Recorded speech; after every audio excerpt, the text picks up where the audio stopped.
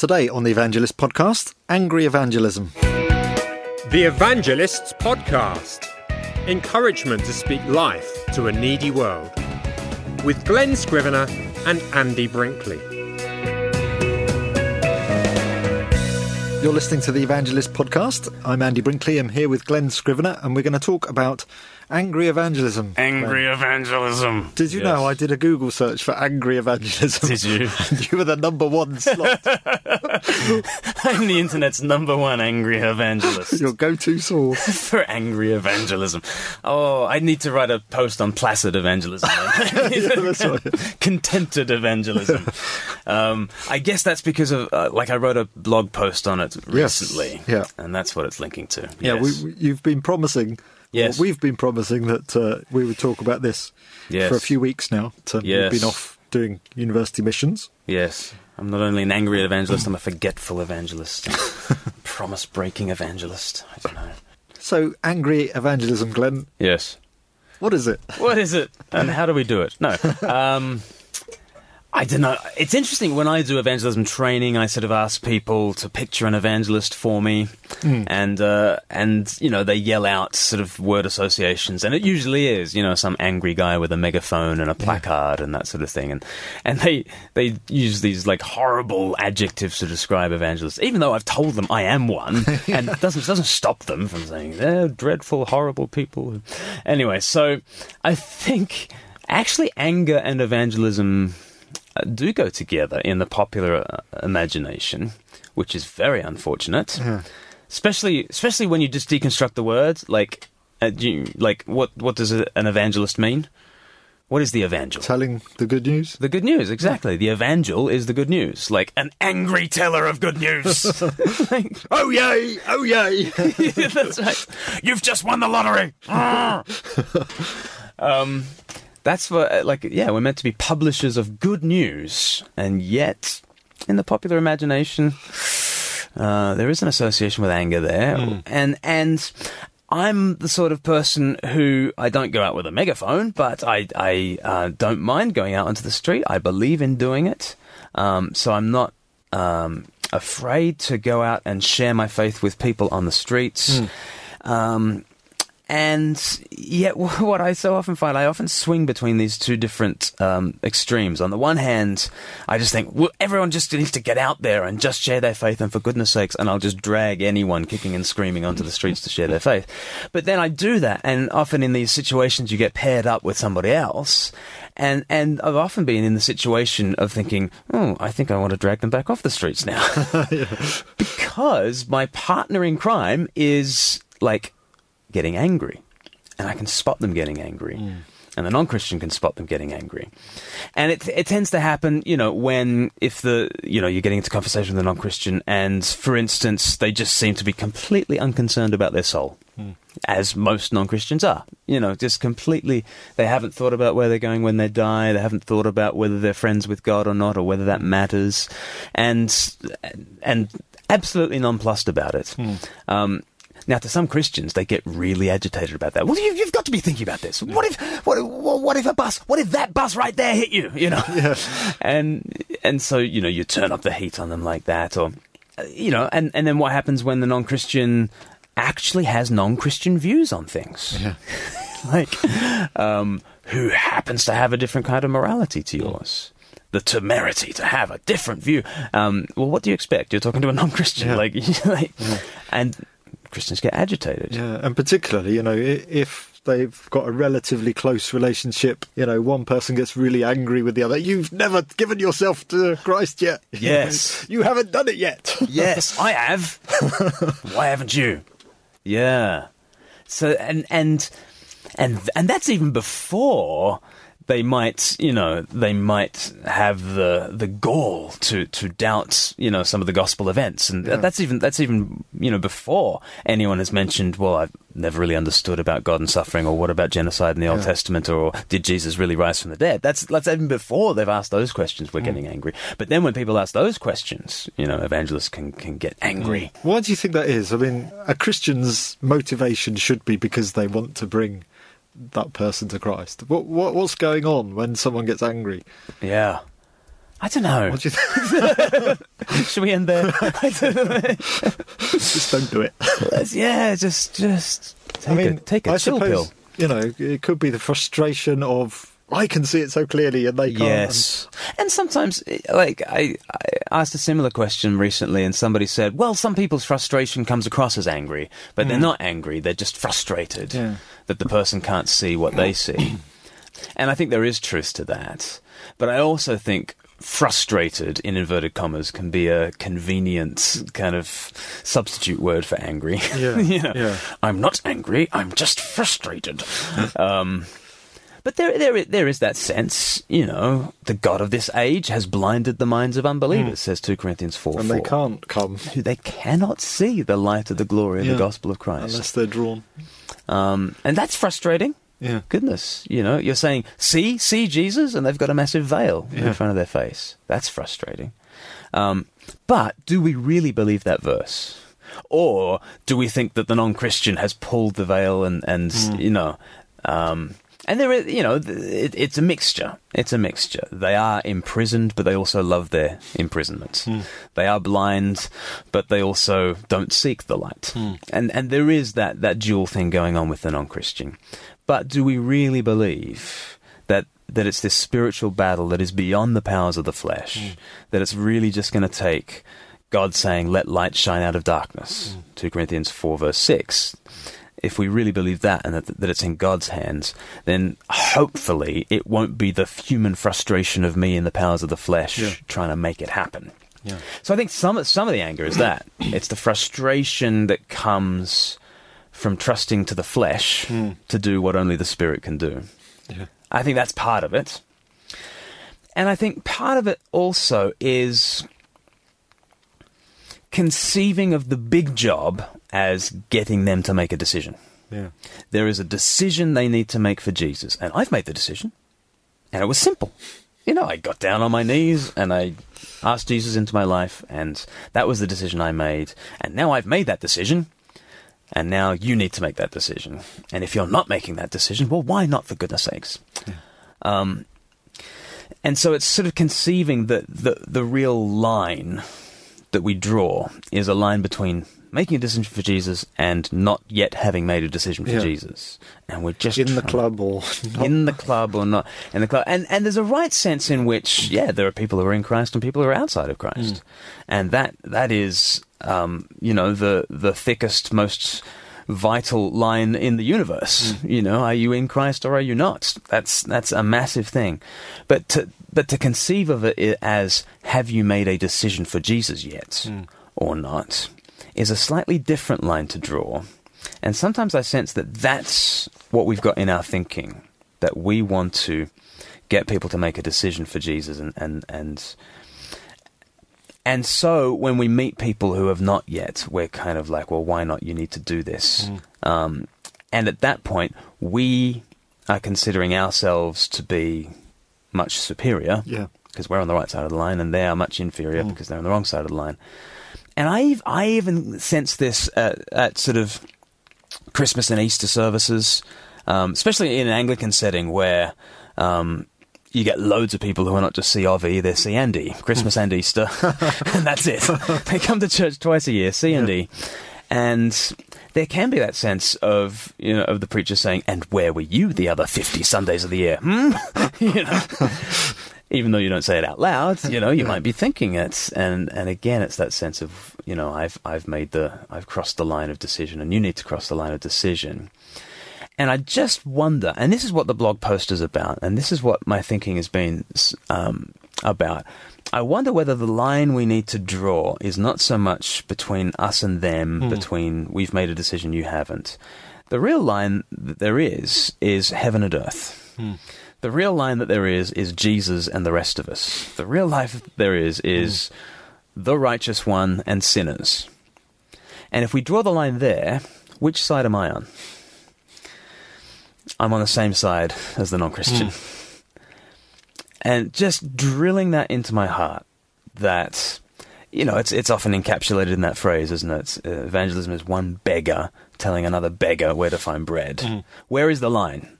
The line is between the bread and the beggars. Which side of the line am I on? Yeah. I'm on the side of the beggar. I'm on the same side Yeah. as the non-Christian I'm talking to. Yeah, and it's almost like imagine a terrace of houses, and Yes. you're in number one, and it's been on fire, and you've escaped. Yeah. And you go round, and you go up to number, the next number where the fire is, and rather than shout angrily at them, you haven't got out of your house yet. You run in and you drag them from the flames, and you sort of try and save them. Yeah. Rather than just sort of, with a megaphone, or order them. And you haven't put smoke detectors. Yeah, that's it. You are foolish. Yeah, exactly. Now is not the time to lecture them about smoke detectors. Yeah. Right? That's right. You know what I mean? And you could be frustrated if the resident in number 7 is like not bothered because Match of the Day's on. That's right. Like you could get frustrated at that. But now is not the time to lecture them about smoking in bed or whatever. And so the real line is between heaven and earth, between righteousness and sinners, between Jesus and the rest of humanity. And when the line is drawn there, I'm on the same side as the non-Christian. And therefore, what I say to people is at that stage, I'm addressing the children of Adam in my evangelism and including myself among the number of the children of Adam. But so often what I want to do is talk about the children of Abraham and the rest. I'm a member of the children of Abraham, and we're in this spiritual community, and you're in the heathen. But I think both in my preaching and in one-to-one evangelism, I need to be thinking, I'm a child of Adam, you're a child of Adam. Let me apply the scriptures to the problems of the children of Adam, and let me put my own hand up and say, I struggle with these problems. I don't have an answer to death. I don't have an answer to the sins of my own heart. I don't have an answer to the frustration of living in this broken world. And neither do you, my friend. But you approach them on the same footing. And I think that then cuts away the superiority that is at the heart of angry evangelism, I think. Often the church is accused of being hypocritical. Yes. And in a sense, there is a rightness that the person preaching, yes, is just as much a sinner as the rest. It's not supposed to be about, come up to our level. Yes, exactly. We're all in the boat together, and Christ has come to save us all. Yeah, exactly. And so getting that real sense of the bondage of the will, that real sense of our lostness in Adam, that real sense of original sin, that real sense of, we're all in the same boat together. I did a talk on hypocrisy at Reading University recently, and my title was "The Church is Full of Hypocrites." And I said, no, the church is full of sinners. You know the difference, right? A hypocrite is a sinner who denies it. Right? A sinner is just a sinner who admits it, and that's what church is meant to be, a place where you drop the mask, and you say, at that point, you're appearing to the non-Christian not as better than them, but as worse than them, because you're someone who can admit to their sin, and because you're admitting to your own sin, hopefully that then undercuts your self-righteousness, which again is a massive cause of anger. It's really interesting doing a word study on anger in the Bible, and you'll see a number of angry characters in the Bible. Three in particular spring to mind. You get Cain. Why is he angry? Well, what's wrong with my offering? What's wrong with my vegetables that I'm offering to God? Abel's offering the firstborn of the flock, and it's just this self-righteousness. Why aren't I being accepted because of my own goodness? And he gets furious enough to murder. Then you go to Saul. And again, Saul's why should I have to wait for Samuel? And why can't I do things the way I want to do things? And just he gets furious and angry and then sullen. And or you think of Jonah. Again, just, he's so much better than the Ninevites, talk about someone who thinks he's on the other side of the line to the Ninevites. And just the furious anger that he gets to he's angry enough to die in Jonah chapter 4.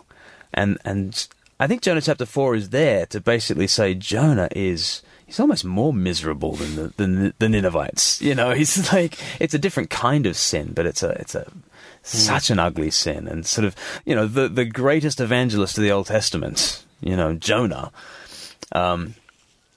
seeing, well over 100,000 saved, this greatest evangelist is shown to be angry and shown to be sullen and self-righteous, and largely because he just thinks of himself on a different plane to the Ninevites. And the whole of the story brings him down to basically say, you are just as needy.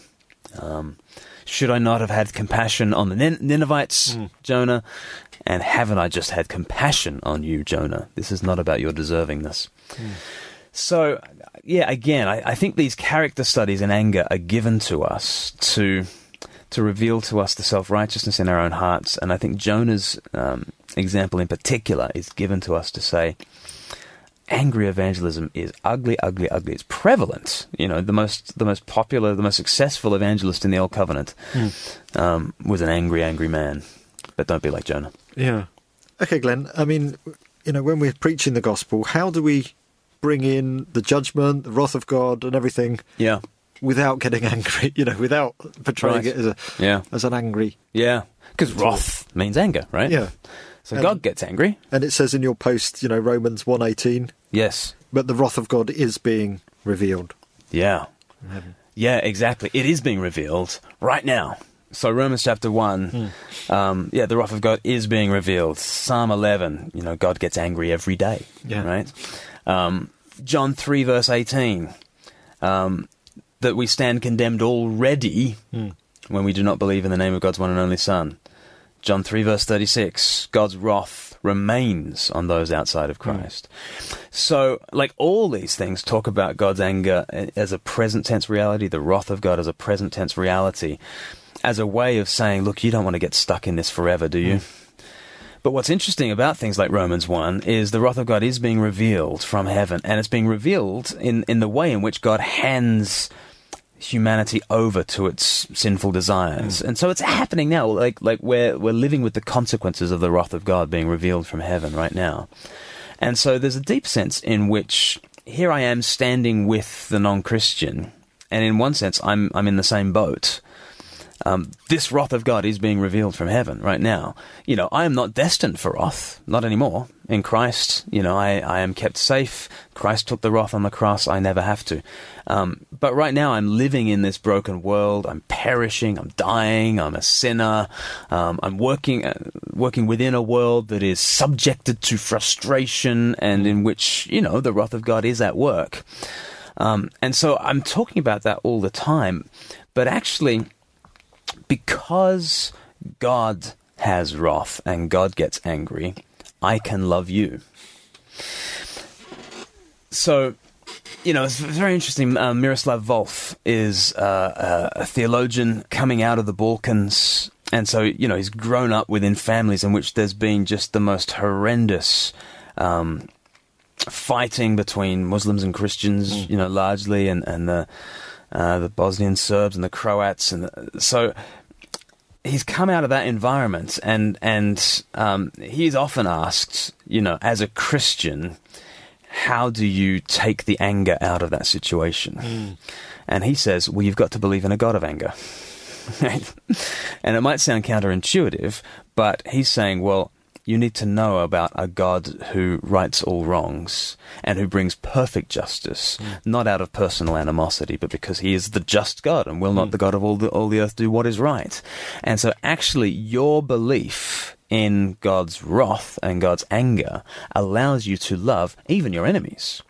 Because you don't have to right all wrongs, and you don't have to. And again, it's this thing, I don't have to trust by the powers of my flesh that I need to sort you out. I can leave room for God's Spirit. I can leave room for God's wrath.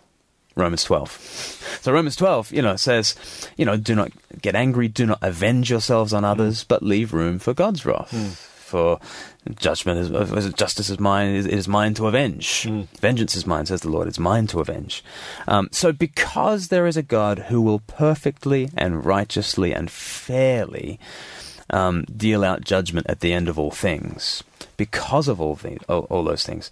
Therefore, I can love you now, and I can love the non-Christian now. I can love my enemy right now. And actually, do I have room for God's wrath in my preaching? Yeah, I've got a lot of room for God's wrath. I'm told to leave room for God's wrath.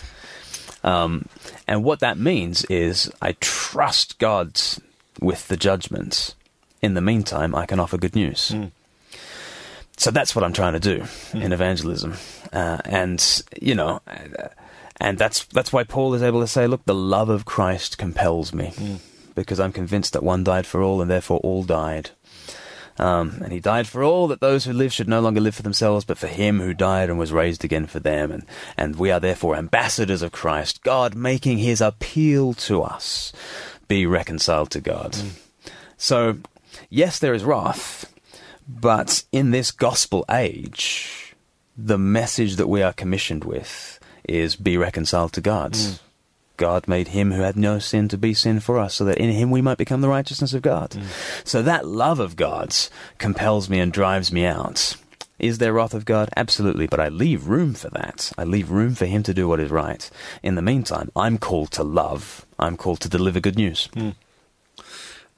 Okay, well, if you wanted to read Glenn's post on angry evangelism, you can Google it. Just Google angry evagelism. Yeah. I hope my picture doesn't come up. Have you had a look at No, it's not images? your picture. It's not your picture. Okay, that's good.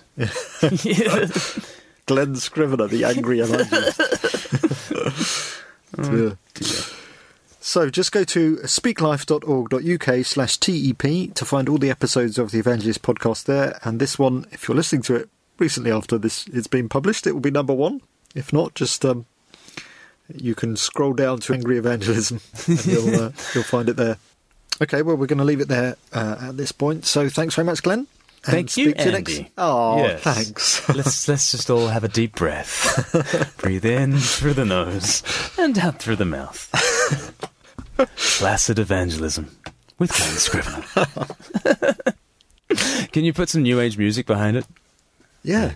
Yes. Imagine yourself at the beach. The water's gently lapping against your toes. Your toes have dissolved into the ocean. It sounds a bit Buddhist now. Look at my stuff. Yeah, leave it there. All right. Hope that sent you to sleep. Good. Yeah, speak to you next time. Bye.